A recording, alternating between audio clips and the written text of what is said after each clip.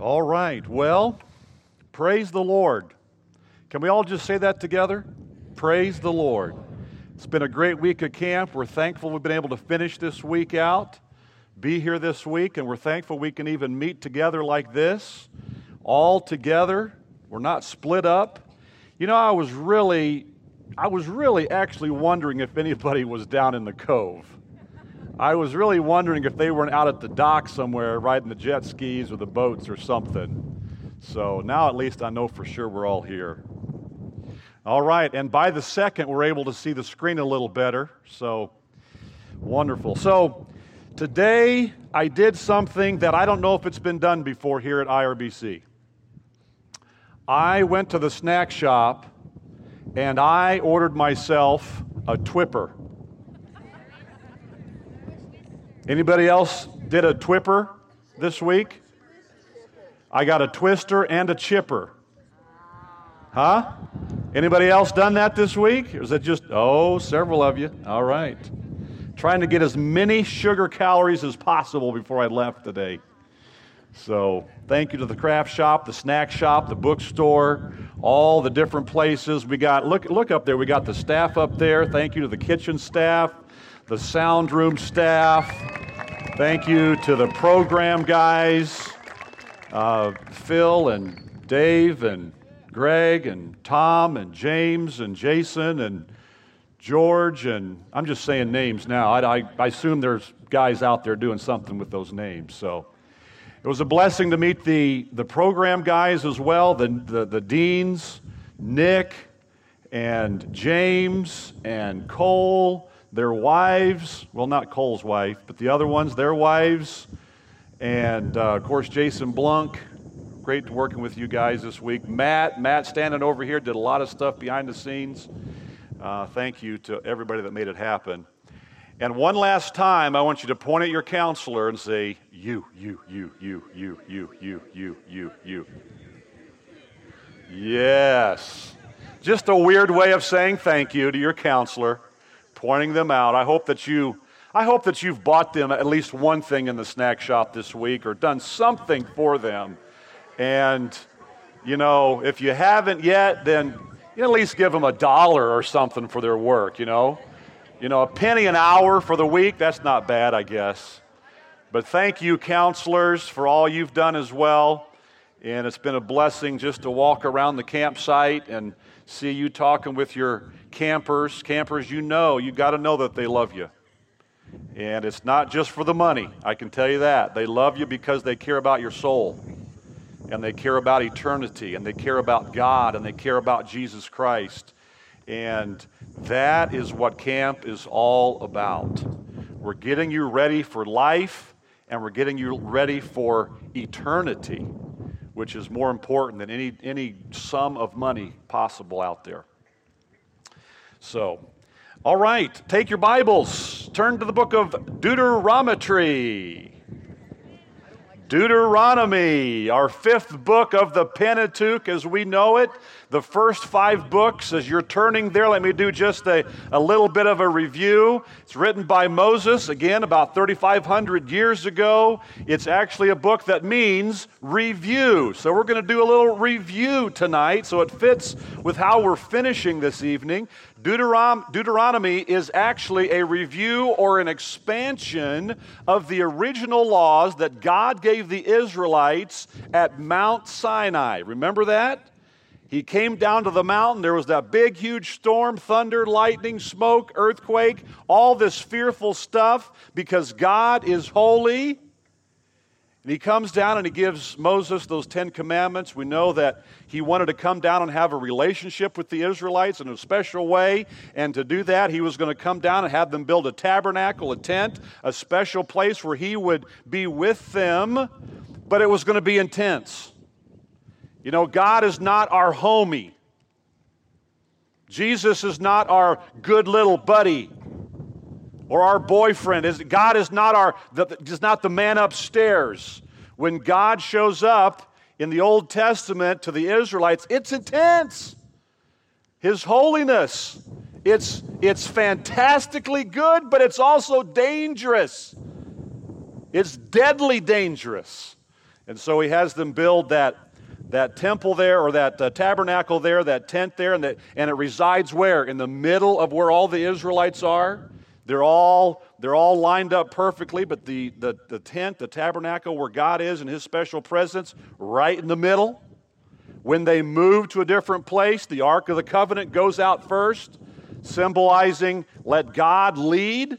He was going to lead them wherever they were going. And so Leviticus is all about helping them understand, how can you exist when a holy God is around? There's a lot of things you're going to have to be aware of and think about and do if God's going to be in your presence in this special way. And so Leviticus gives all those details. And of course we know right in the middle of Leviticus is a special day called what?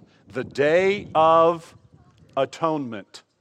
The Day of Atonement, when Aaron, the high priest, would come and he would have 2 goats, and one would be killed and sacrificed to cover the blood, to cover the sins of the nation. The other one would be that scapegoat that would be led out into the wilderness and left there, and he would die or be killed as a way of saying Israel's sins would be removed. And so the Israelites, they figure all this out. They're trying to do all this, but they refuse. They come to the promised land and they refuse to trust God. They refuse to obey God and enter the promised land. Why? Because they sent 10 spies in there, remember? 10 were bad and 2 were good. But they came back and they gave a report. The 2 that were good said, hey, we can do this. God is on our side. God is all powerful. If He can get us out of Egypt, if He can part the Red Sea, He can do this as well. And they believed God. But the 10 bad spies said, not a chance. We're going to be obliterated. We're like grasshoppers compared to those monsters in there. And so the people of Israel say we're not going, and so God allows this, but their disobedience causes them to wander in the wilderness for 40 long years. And that's what the book of Numbers is all about, showing us all the tragedy that happens. Everybody who was 20 years and older ended up dying in the wilderness. All of the complaining and the rebelling and the murmuring and the sinning that happened, tragedy upon tragedy.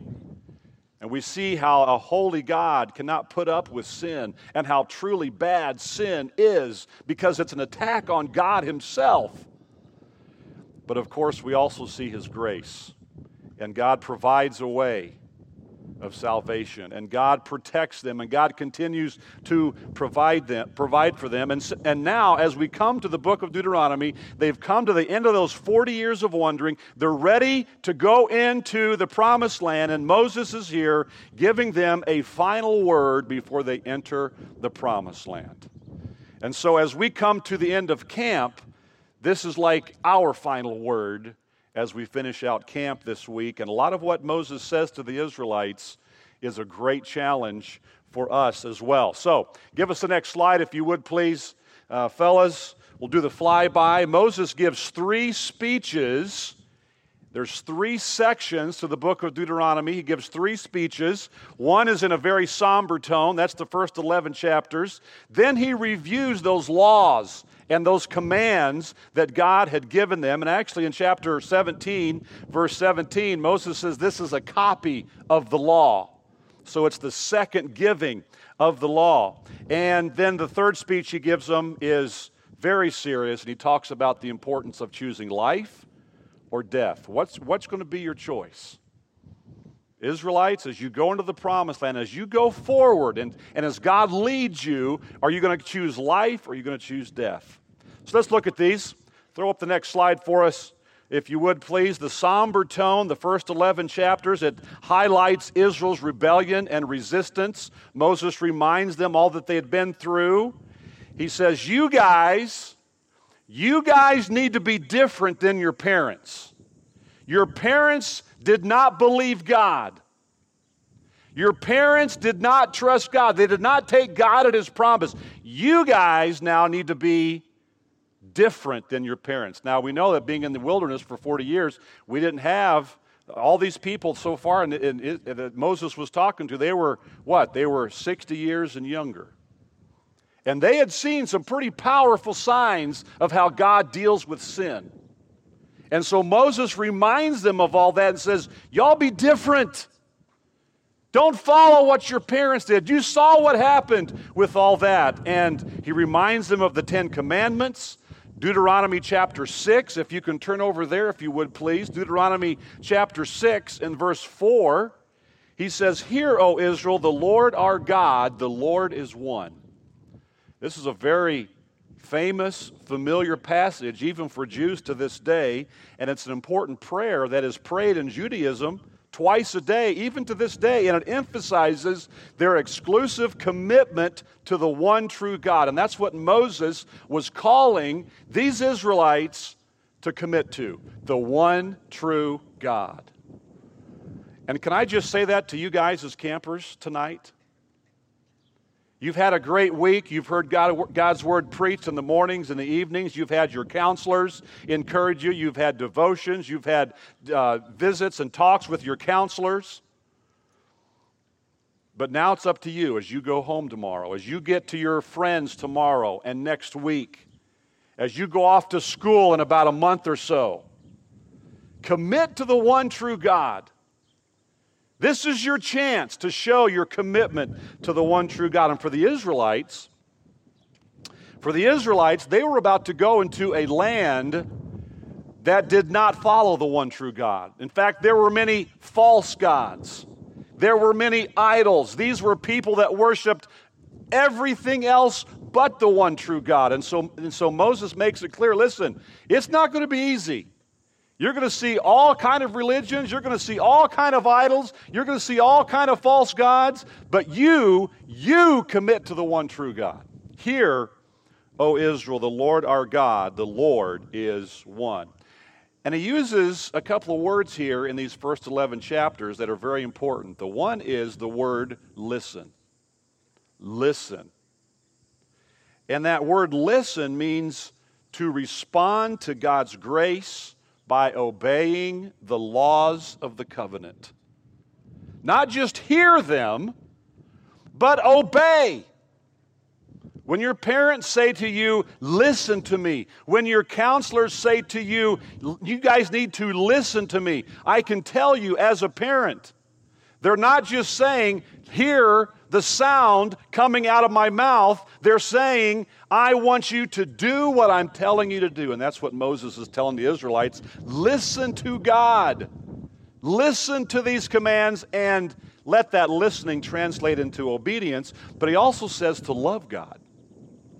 If you look in Deuteronomy chapter 6 and verse 5, 6, and 7, verses 5, 6, Moses is saying, you need to love God with all your heart and soul and mind. And actually, he's talking to the parents at this time, and he's saying, parents, you need to love God with all your heart, soul, and mind, and show your kids how to do that as well. You be the example, pass it on to your kids. And Moses' point with all this is that love is the true motivation for obeying the laws. Don't just do it just because God says so, or just because Moses was saying so. Do it because you love God. Grow in your love for God. You won't obey without love, and you don't truly love if you don't obey. Let me say that again in case some of you are taking notes. Hint, hint, wink, wink. Get your pen or pencil out. You won't obey without love, and you don't truly love if you don't obey. That's how our relationship with God and Jesus Christ works. And that's what God wants. God doesn't want us just to be robots doing things just because we're told to. He wants us to obey Him because we love Him. There's a tight connection between love and obedience. Listen, obey God, and love Him. And God wants more than just robotic obedience. He wants a heart that is following Him and loving Him and doing what He says because of a loving heart. Moses says if they do listen to God and love Him, they will fulfill their calling to be a testimony of the wisdom and the justice of God to the people of the promised land. They would become a blessing to them by pointing them to God. Israel had a chance to go into a land that did not know about the one true God, that did not follow the one true God. And the way they would love and listen and obey the one true God would be an example to the rest of the world. Here's what life is all about. This is your chance. And I echo those words to you guys as campers tonight. You have a chance. As you go into your life next week, as you go back to your school, as you go back to your athletic teams, as you're back into your academic clubs that you have, that you're involved in, as you're around your friends, you have a chance to show them. Here's what God, the one true God, asks of mankind: to listen to God and to love Him with all your heart. That's your chance. And Moses is telling the Israelites this as they go into this land. Then we go to the next chapter, or the next speech that Moses is talking about, the laws and the commands, chapters 12 to 26. Moses is repeating and expanding on the laws. He's talking about worshiping God. There's the leadership structure. There's the social justice.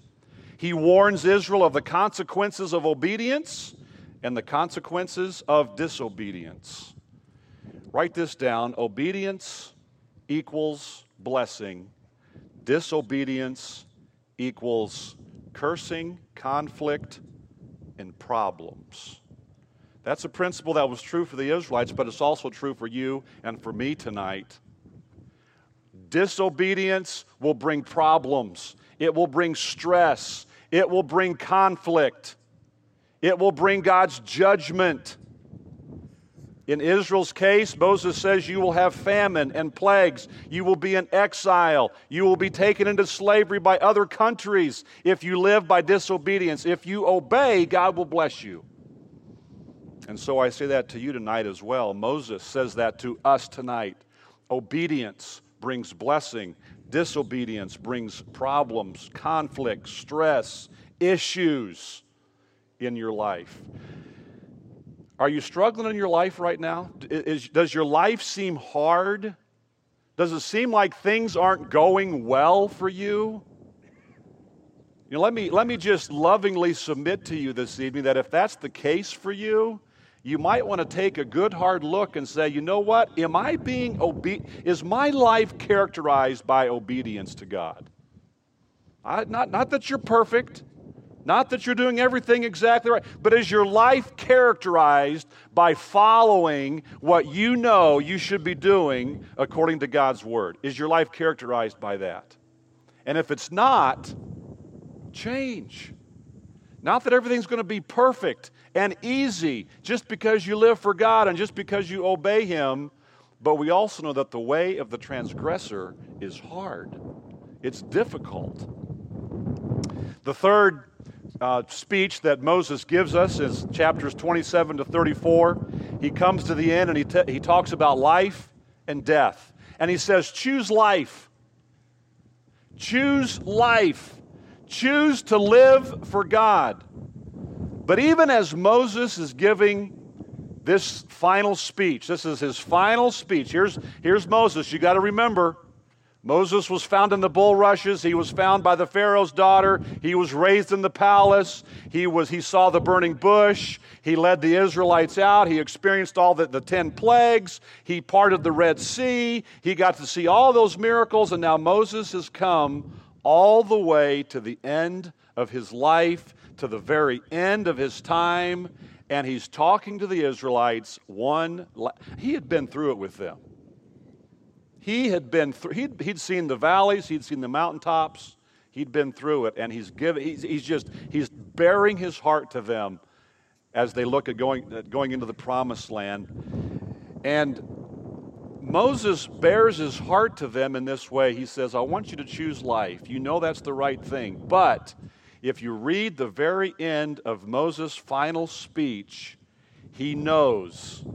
He knows after 40 years with these people after 40 years in the wilderness with these people, that they are not going to obey. When it comes right down to it, they are going to struggle.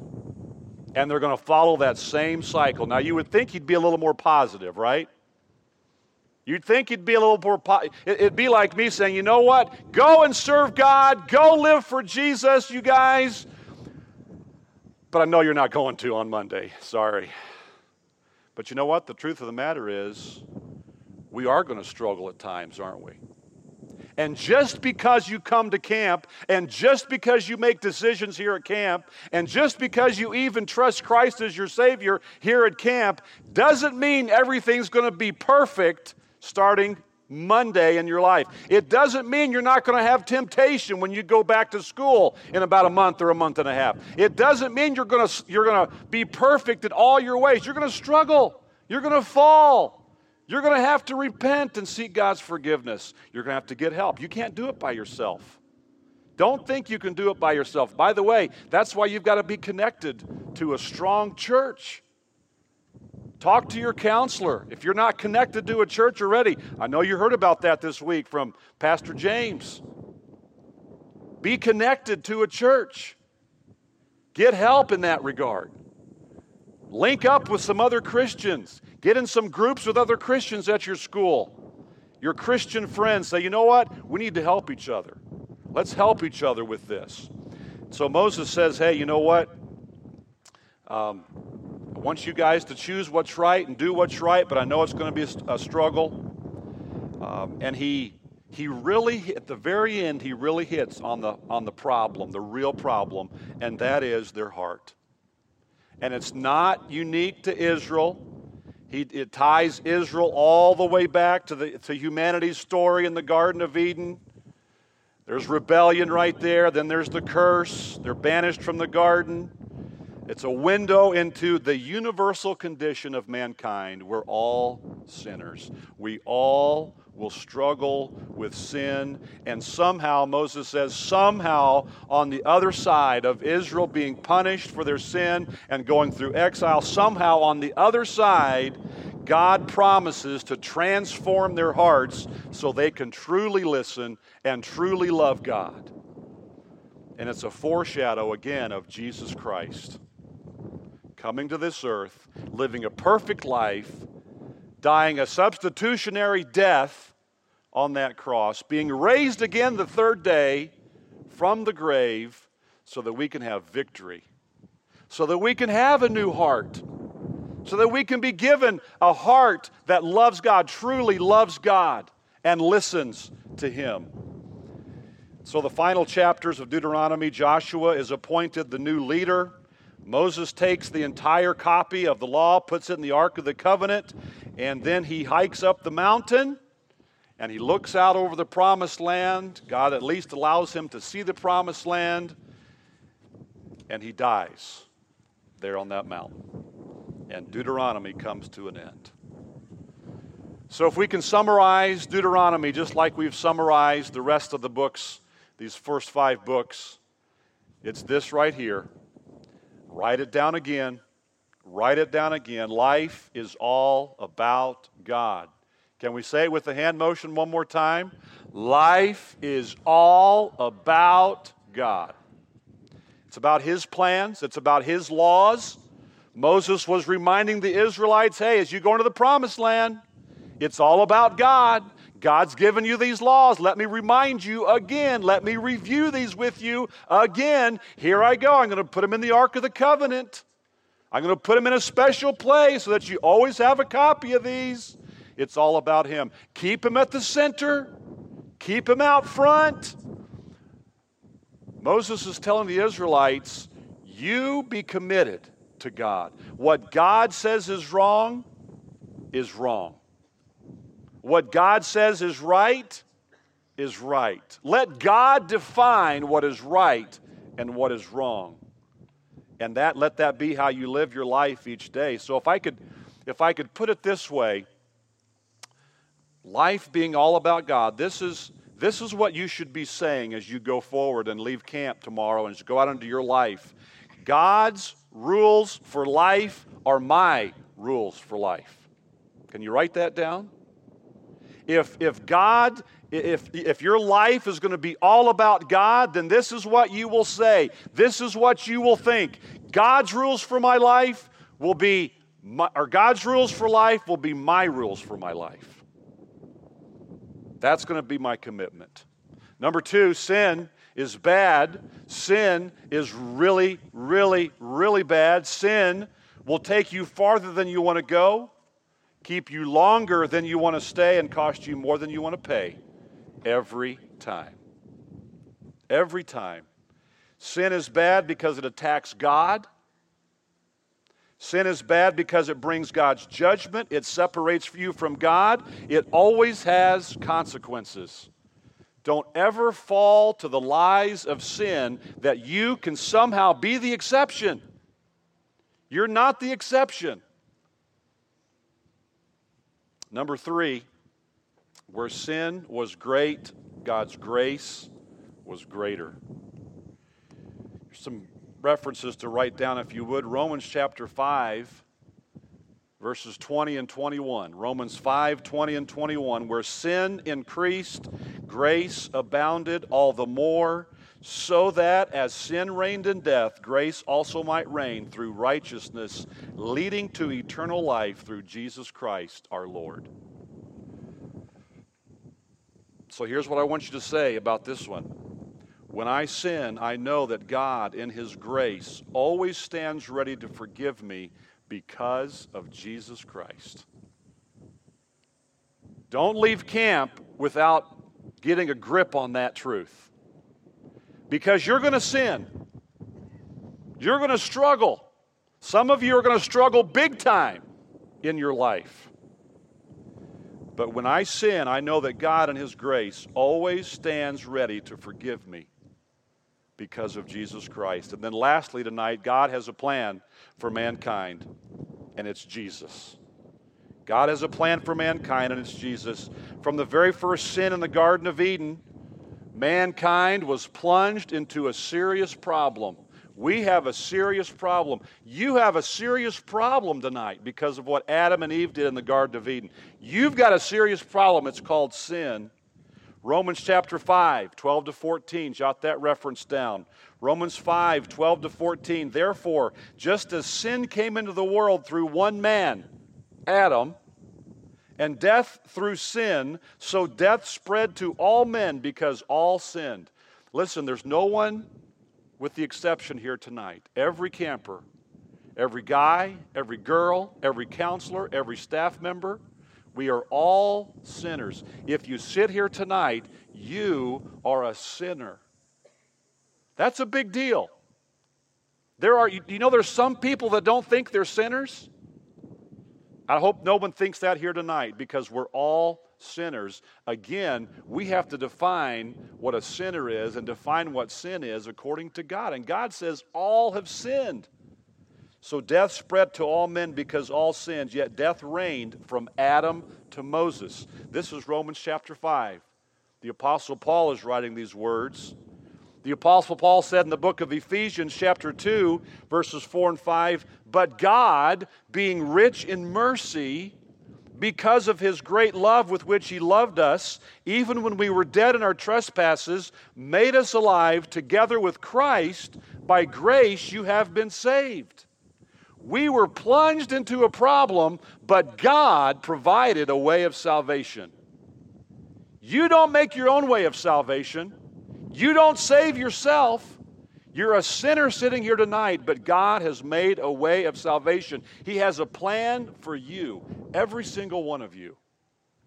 And it's Jesus. It's through Jesus. Romans 5:19, for as by one man, Adam, as by one man's disobedience, the many were made sinners, so by the one man's obedience, Jesus, the many will be made righteous. Because Jesus obeyed and went to the cross willingly and was the final sacrifice for sin, because of that, we can have righteousness if we trust in Him as our Savior. You're sitting here as a sinner. You need a Savior. No one could save you, but God sent Jesus. Jesus is the solution. Jesus is the Savior. Jesus is the one that can solve your problem if you sit here tonight.